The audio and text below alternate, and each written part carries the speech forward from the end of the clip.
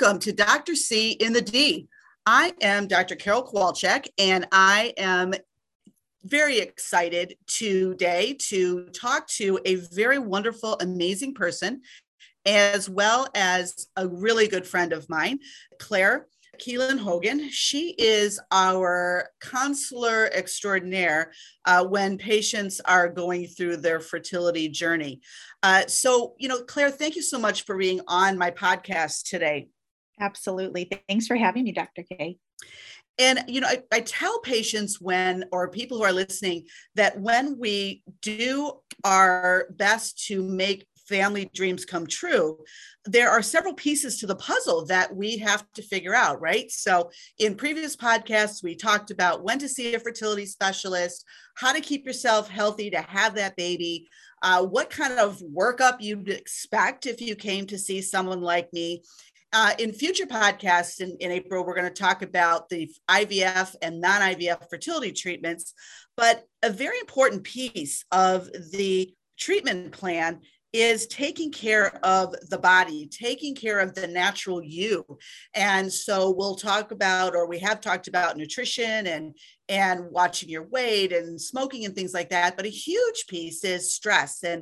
And one of the things that we look at and assess is where the couple is with regard to their stress. And there's a lot of stress. There's financial stress, there's emotional stress, there's work stress, there's couple stress. So, the really cool thing about you being on board, Claire, is that, we can address that stress. So can you talk a little bit about, in general, what couples have felt, or when they see you, when they have stress in getting pregnant?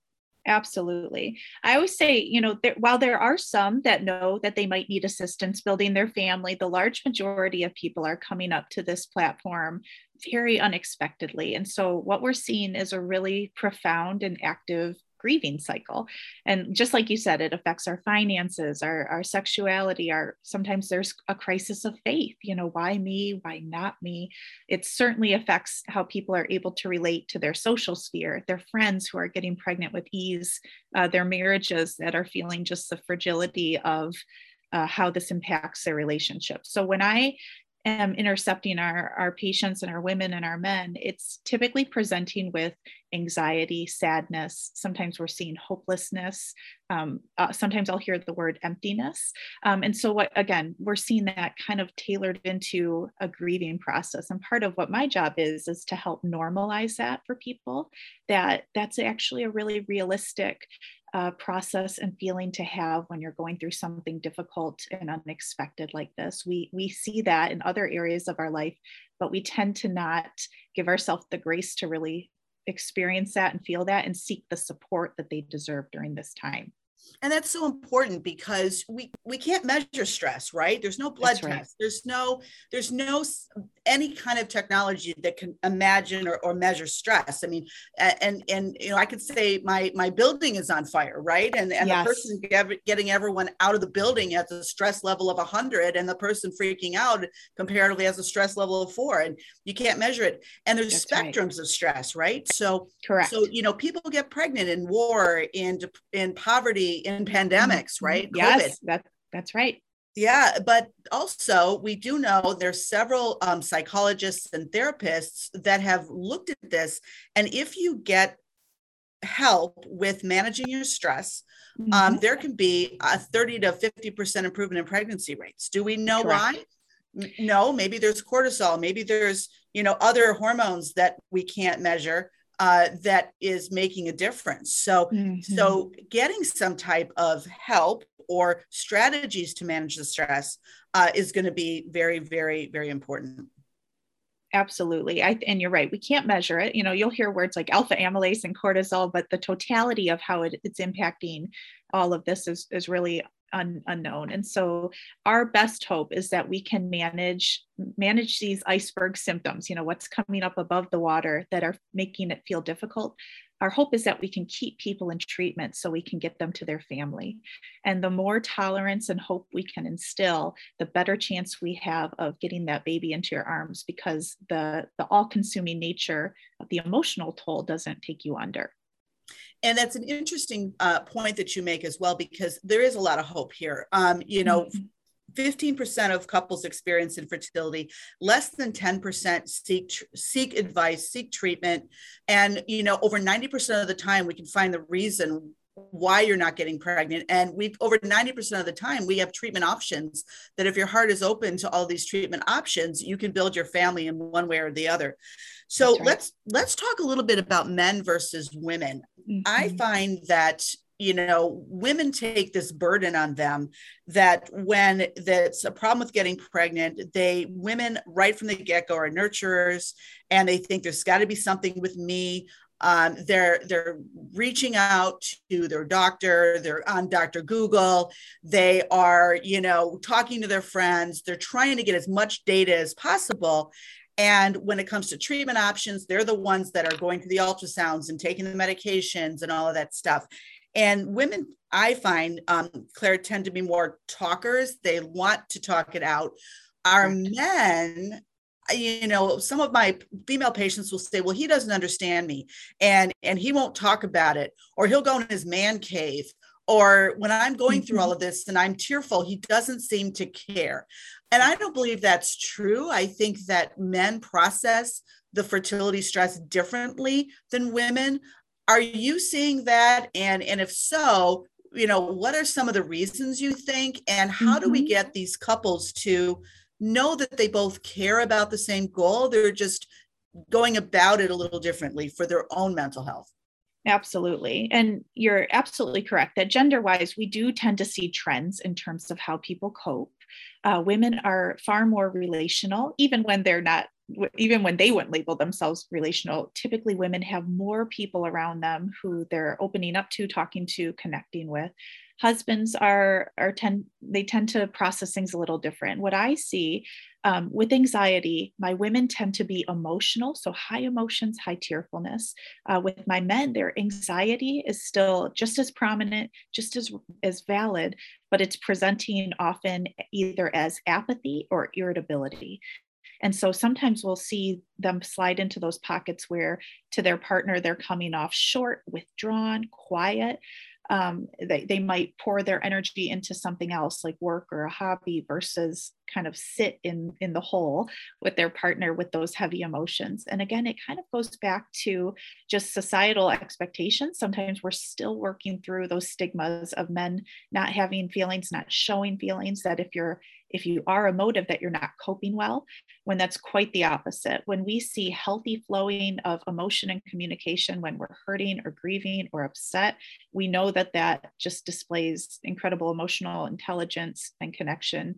And the chances that your marriage is going to navigate this in a much more steady way. So helping men identify that what they're feeling is blank, that emotional identification, and also giving them that outlet. And sometimes it's not their partner. It's hard to watch someone you love hurt, and it's easy to try to minimize the experience in an effort to make it go away. So sometimes when men are talking to a counselor, a friend, somebody that they feel safe with, they're able to kind of move through this journey versus venting or completely opening up to their partner, because they might feel that it would add to the hurt. And they're processing just as many identity issues as women feel. That idea of, why can't I do this? I wanted to give my partner this. We dreamed of this family. And men have that same experience and those same emotions.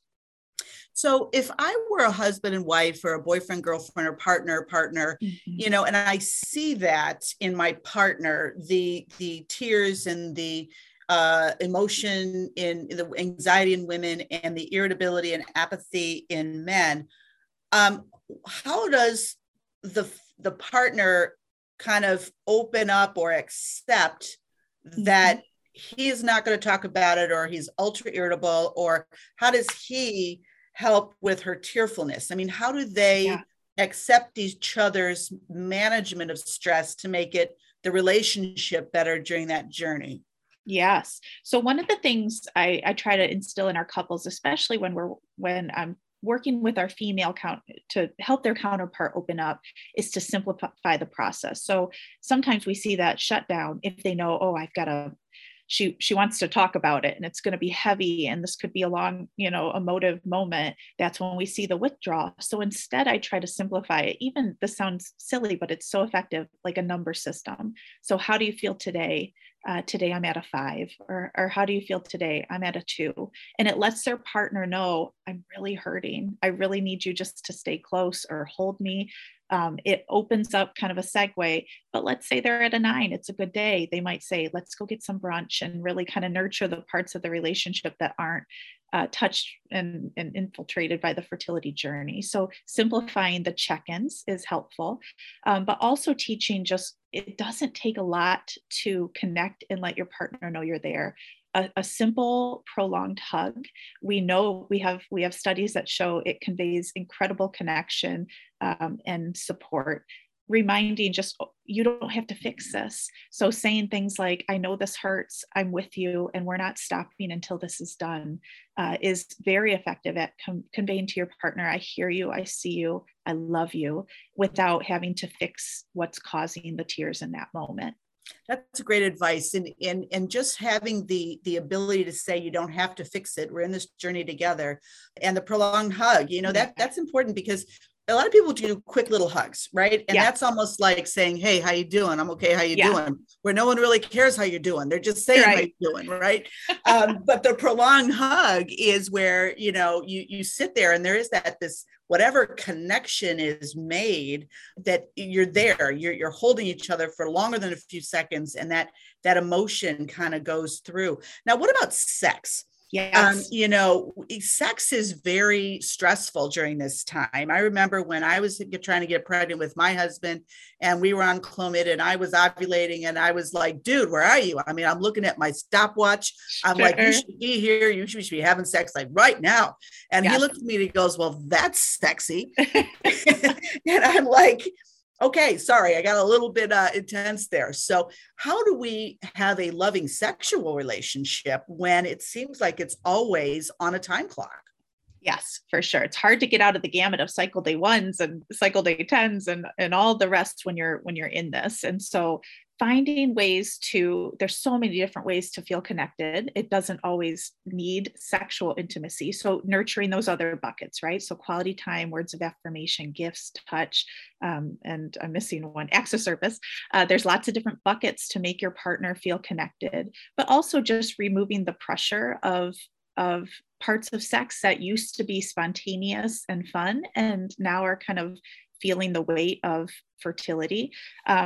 Touch and cuddling and just different ways to stay close through physical affection doesn't always need to be in a bedroom with an orgasm. And so finding ways just to, cuddle up together, hold each other. There's still ways that we can kind of fill that touch bucket. And then the other thing is just to make an intention. A lot of our couples, we need to add some elements of creativity to make sex feel different during the fertility journey. And that's okay. It just takes a little bit of intention and communication to reignite the fun and playfulness of it and take it out of the timeline and mechanism of timing, during fertility efforts. And a couple of creative things some of my patients have done is that, when it was time that she was ovulating, he would come home and there'd be a special candle lit. Yes. Be a little romantic sign with a little bottle of wine, and a candle was lit, and it was the time that she was ovulating. And another one actually would put a little card around ovulation, and it would be one of the rooms in the house. So sex would be in the kitchen that night. And then another time sex was in the bathroom. And another one it was on, so it was creative kind of like a game. Yes. It's like, hey, let's do it in a different place. So yes. Yeah. So another thing is that patients will a lot of say, I'm really stressed at work. And I really don't know how that's impacting. So, I say to them, you can't quit your job. Right. Many patients can't. And so, in the workplace, you've got a lot of stresses with deadlines and bosses and office drama. So I'll tell them, you can't control the stress at work, but maybe there's a little piece you can carve in your workspace that could help with some of that stress. But I'll say, you have a little more control in your home, that, if you have a really stressful day and you can't control that environment, maybe make home a safe haven. Is that good advice? Yes, absolutely. It's finding ways to compartmentalize and make it tolerant. So if work is really stressful, but you know that when I get home this week, I'm saying no to commitments. I'm going to make sure that the things I do have control over are self-nurturing and really realistic for the stress tolerance I have during this week. It allows you to function through those stressful environments or times or deadlines, like you said, with a little more ease, because you know the other spaces that you can control are modified to support you. And tell us what you do for our patients. When I send them to you, I know you've got certain things that you advise. So yes, can you share those? Yeah.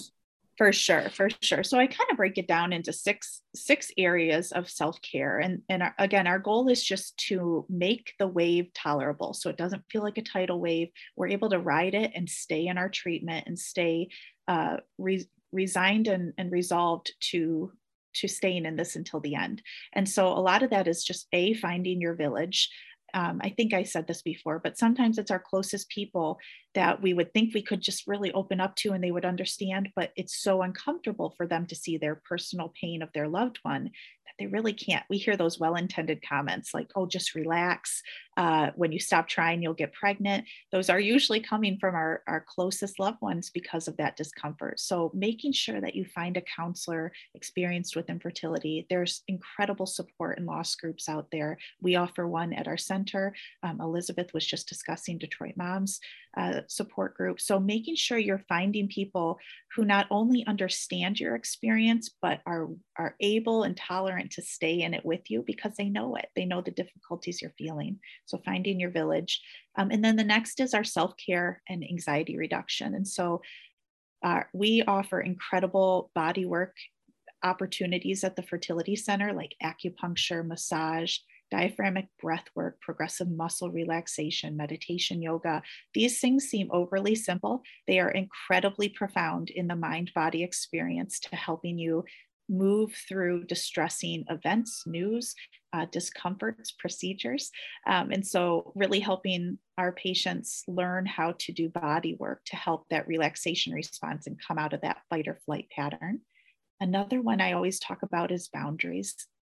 The idea that it's okay during this time to function differently in life than you used to. If you used to be the friend who went to all the baby showers and all the birthday parties and all the baptisms, it's okay to say no. It's okay to have the duality of, I love you. I'm glad that this is happening for you. And at the same time, I feel sad. I feel envy. I might feel anger. The duality of those strong emotions, a lot of people feel like I'm a bad person because I can't feel joy for other people, and that just normalizing and helping them understand duality, how to talk with your friends and family about your experience. And that kind of goes into those boundaries. Education. So a large part of what you do such a beautiful job with, Dr. K, is helping people understand that there's just not one lane to a pregnancy, that people build their families through many, many different lanes. I experienced that myself in my own journey. The lane I thought was not the lane that was going to get me to my babies. And I had to move fluidly until I was able to get there. And so having that psychoeducational piece of the different ways and treatments and medications and procedures is a big part of how we help our patients.